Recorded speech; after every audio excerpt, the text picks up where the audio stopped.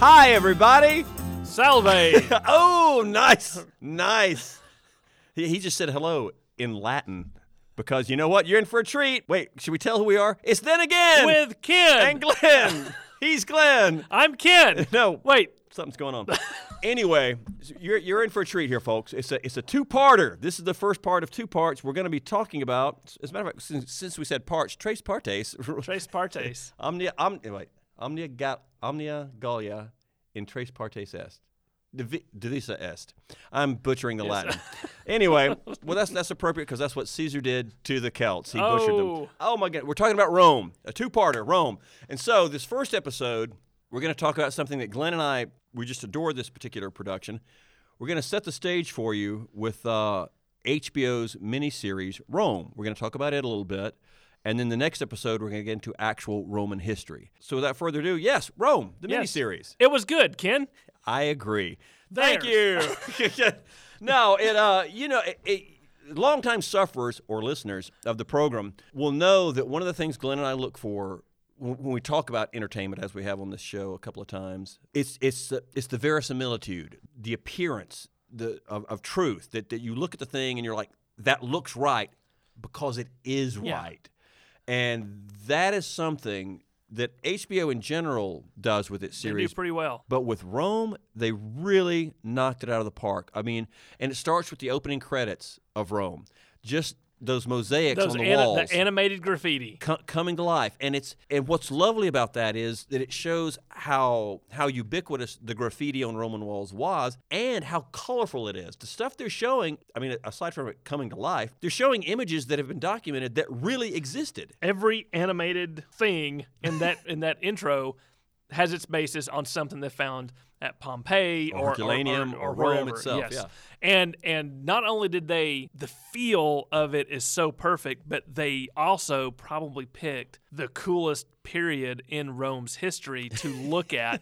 That shift from Republic from Republic to Empire. I don't know. It's complicated, but yes. But that is. I mean, even though Octavian never calls himself emperor, he's merely Princeps Civis, first citizen. Yes. Well, you're emperor. Yeah.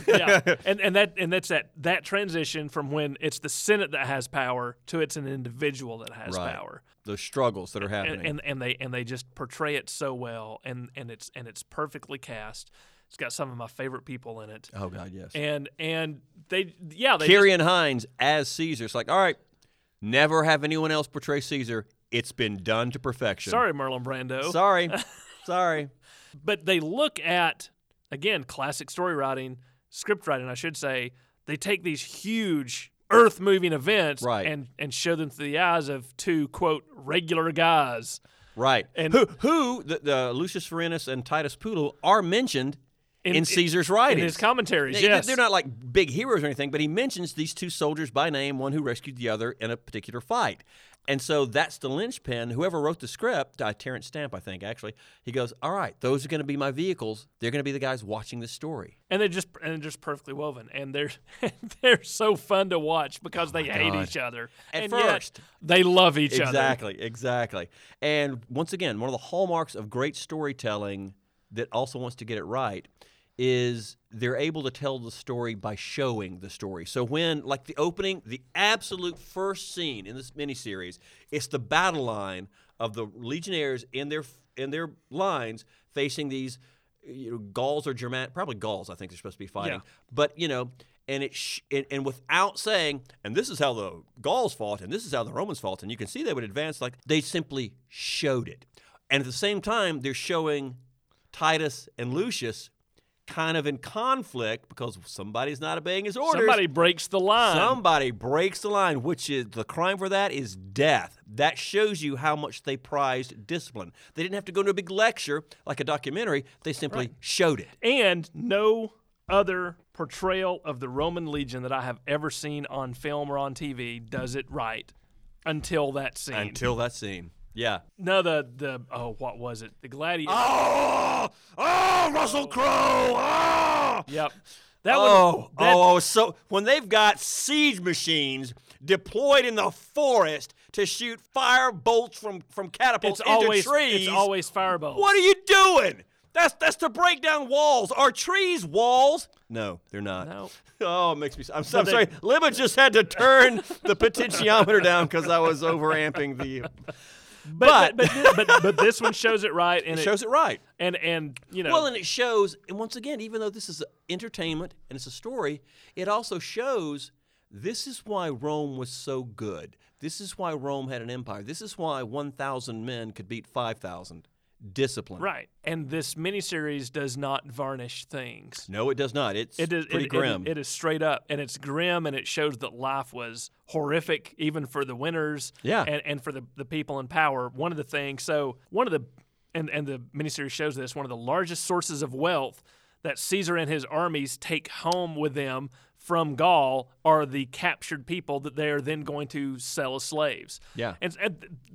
And they don't even say, there's no hand-wringing in the show. He's like, well, they're my slaves. And then he finds out that his slaves have miserably died of disease locked up in cages. And there's no remorse, there's no morality. He's just like, my property, I lost my property. What do you mean my property's gone? Right. How am I going to pay for stuff now? Right. This really sucks for me. Yeah, exactly. This sucks for me. All my slaves are dead. Right. This is horrible. And then and you know, as Ken says, hijinks ensue. Hijinks ensue. Yeah, and you know what the way that this show presents slavery as it was in classical antiquity. Not only the whole thing of property spoils from the foreign wars in Gaul, but also Posca, Caesar's personal slave, who is also documented. He's also documented, but he's an educated Greek, and they were incredibly prized. It's like it was.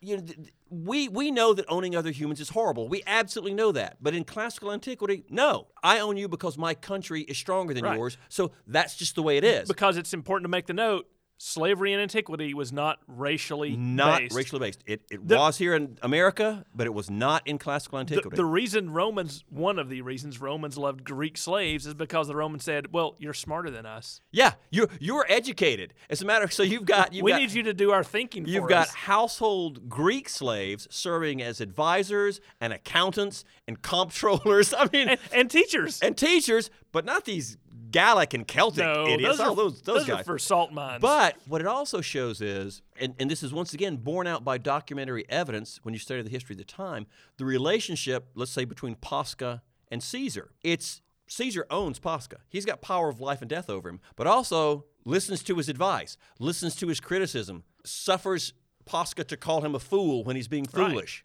Right. And free people suffer Posca to treat them pretty dirty because he's property, but he's Caesar's property. He's Caesar's property, exactly. And so another unvarnished view of how things were in ancient Rome, and you know, family life and how that was and how that was set up, and how the paterfamilias was the paterfamilias, the father of the family. He's power of life and death. Yeah, it's not slavery on paper, but it's pretty close to it in reality. Right. You know, we once again here in the early 21st century, we rail about the patriarchy. You want to talk patriarchy? Go back to ancient Rome.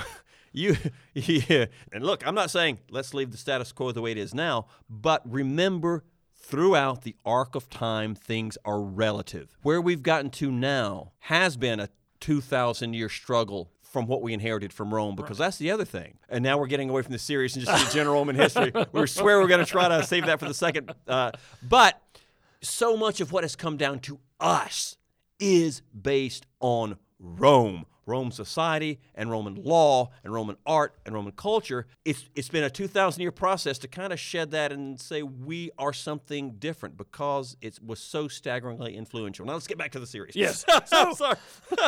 The art direction. Yeah. And so the series also there's all sorts of perfect little subtleties. My favorite scenes are watching the Senate argue back and forth. Yes. Because, you know, these are the absolute elite of Rome, and they take bribes to vote certain ways, and that's not immoral. Right, it's kind of known. That's politics. That's politics, baby. They're not upset that they took the bribe. They're upset that I couldn't pay as much as the other guy. That's the problem with politics today, is I'm not rich enough. Right. But you see, when those scenes at the Senate, you see them, see little scenes playing out in the background of people leaning in and whispering, well, let's... And clearly conspiring and doing things like that. And you see there's the scene when when they're trying to avert the their version of a government shutdown. And the plan was for Antony to veto a bill. Right. And Pompey is like, a brawl breaks out before Antony can do it. And once again, it's showing the niceties of Roman government in this storytelling way. And it's Pompey's desperately trying to signal Antony, veto the bill, veto. And Antony realizes, I'm supposed to veto this bill. so that civil war doesn't happen. And he can't, because now the Senate, they're fighting, and the Senate session breaks up. And like you say, watching the government in action with these characters, it's amazing. Because they really are the government. Yeah, exactly. There's a scene later on when they've had to flee Rome, and Cato the Elder, the staunch Republican wearing his black toga, right. and I think it's Brutus makes some comment about, Caesar controls the Senate, and Cato wheels on him and says, "We are the Senate. We are the Senate," because they are the senators. And I think the rejoinder is, no, we're old men on the run. Yeah, exactly. because the harsh reality is that the Senate doesn't have an army, and Caesar does. And Caesar does, exactly. And that's the interesting thing about this miniseries, is it looking at that transition. How does it get from I'm using air quotes here, a representative republic? How does it get from that point? We should probably go ahead. An autocratic leader within a generation. Right, and we should probably explain. Look, when we say Senate and republic, it doesn't mean the same thing it does now. We here in 21st century America have a democratic republic. Our representatives, republic, are elected by the people, democratic. Rome had representatives, but they weren't elected in the same way. It was. There were votes that happened, right? But it wasn't the mass of the people get to choose who's a senator. There patricians are senators. Yeah. End of story. Right.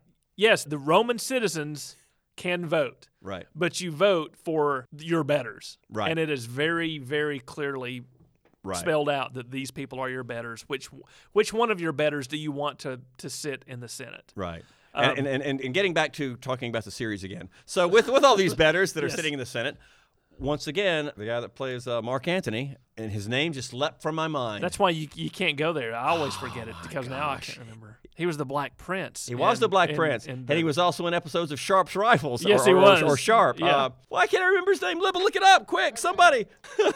Anyway, what he invests, I'm going to use him as an exemplar of how the story is brought to life, how Rome is brought to life, because he invests the character with this life and vim and vigor. Yes? Purefoy! Yes, James Purefoy. James Purefoy.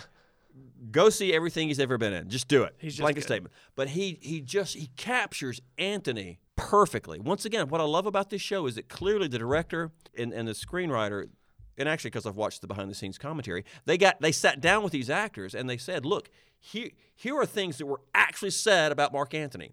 And James Purefoy, because he's done a lot of historic acting, right. in the commentary, he digs it. He digs into it and does it. So he brings to the screen just this whimsy and this sense of humor and this absolute brutality when he needs to take care of business. I mean, he's just amazing to watch. And it's interesting because that's what ends up being his downfall, is his total inability to act subtly. Right. That's it. Yeah. But it's also, it does a good job too when he goes east to Egypt and Cleopatra. It does a really good job of showing that Egypt, that's where the money's at. The power's in Rome. Right. The money is on the Nile. Right. So that's where he goes, because it's super comfortable and all the riches are out there, and that's really why they end up wrestling over control of Egypt. It's not her. Right. Historically, it's not her. It's Right. the money that the Ptolemaic dynasty represents, Right. because they're supposed to be Roman subjects. Right. And then upcoming soon to be Caesar Augustus, and the interaction between he and Mark Antony, trying to figure out, well, we're trying to keep Caesar's, hopes and dreams Right. and his ideas going forward, Right. but we're starting to split up. And like I said, it's an interesting thing of there are the many, the Senate, there are the three, the first and second triumvirates, Right. and then there is the one. And then there's the one. And the people are okay with that. Right. And well, because once again, and as the miniseries shows, disorder, instability, and civil war. We just want it to end. Okay, Octavian, now he's Caesar. Fine. Is peace restored? Yes. Yeah. Fine. He can be soul power. Am I able to feed myself and my family, and can I walk the streets at night? Right. Yeah. Okay. Well, sure. Exactly. Then you be in charge. Exactly. And once again, the actor who plays Octavian, who becomes Augustus Caesar, just is so good at just playing that placid exterior that no one can read behind, and he's mouthing the right things. As a matter of fact, there's the scene where he and Agrippa, they've burst into the throne room where Cleopatra has just had the asp bite her, and she's dying right in front of them, and Augustus goes up to her and she whispers just so he can hear, "You have a rotten soul," and for a moment there, Octavian, Augustus Caesar, is kind of shaken, and he steps back, and Agrippa says, "What did she say?" And he goes, "She said I had a rotten soul," and he goes, "Oh." Of course you do. I mean, we all know that. Yeah, sure. It's just steps back, and then then there's Marcellus, the servant or the scribe for Caesar. He's saying, I thought she would have come with us, and he said, "Well, you frightened her." And he says, "No, I was all sweetness and light." And he goes, "Well, that is your most disconcerting manner." Yeah. All sweetness. And really, the historic record kind of bears that out. Once again, these actors are just making what is actually known about these people come to life. Finally, there's a show that makes it come to life in the right way. If you've seen it, then good for you, and you probably loved it. But unless you've read the things and the extra commentaries, the reason the last 2 episodes seem so rushed is unfortunately because there was supposed to be a 3rd season. Yep. And HBO, I can't remember what reason they gave. I'm sure it came down to money. The co-production company couldn't pony up their share of the dough. Right. And so basically they crammed. And they realized it was good. They just we just can't afford to do it. They crammed. They only found out that they were only going to get 2 seasons halfway through filming the second one. Right. So that last half of that second season is actually another season crammed to the last half of the what was always supposed to be the second season. So that's unfortunate. But and I know I own, of course, the box set. Sure. Don't we all? And I don't know if this is the case with it if you have the subscription online, but there's a feature called All Roads Lead to Rome. If you activate that when you're watching the series, periodically something's mentioned about daily life, and boom, it'll like the old pop-up videos, or like our own quick history videos. Information pops up about what they're talking about on screen, and it's really, really cool. So it's a thing to watch for entertainment value, for just watching some great production, and by and large, I mean, yes, some of the things that interactions are fictional. As all things are when they're fictionalized. But this is pretty good and pretty accurate and kind of sets the bar. It really does. And if you want to see what it would be like maybe for some of those Roman soldiers, first, join us for our second part of our podcast, but we want you to know that on October 13th here at the History Center from 1 to 4 p.m., we're going to look at the grandeur that was Rome. Rome. IV o'clock. We're going to have our family day on Rome. The grandeur that was Rome. So come out and see us. We'll be in Segmentadas and Hamadas. Oh, my. Oh, my. All right, bye. Bye. See you next time. Then Again with Ken and Glenn is a production of the Cottrell Digital Studio at the Northeast Georgia History Center. If you've enjoyed listening to Then Again with Ken and Glenn, please make sure that you subscribe and help us out by writing a review. To learn more about the Northeast Georgia History Center, visit www.negahc.org.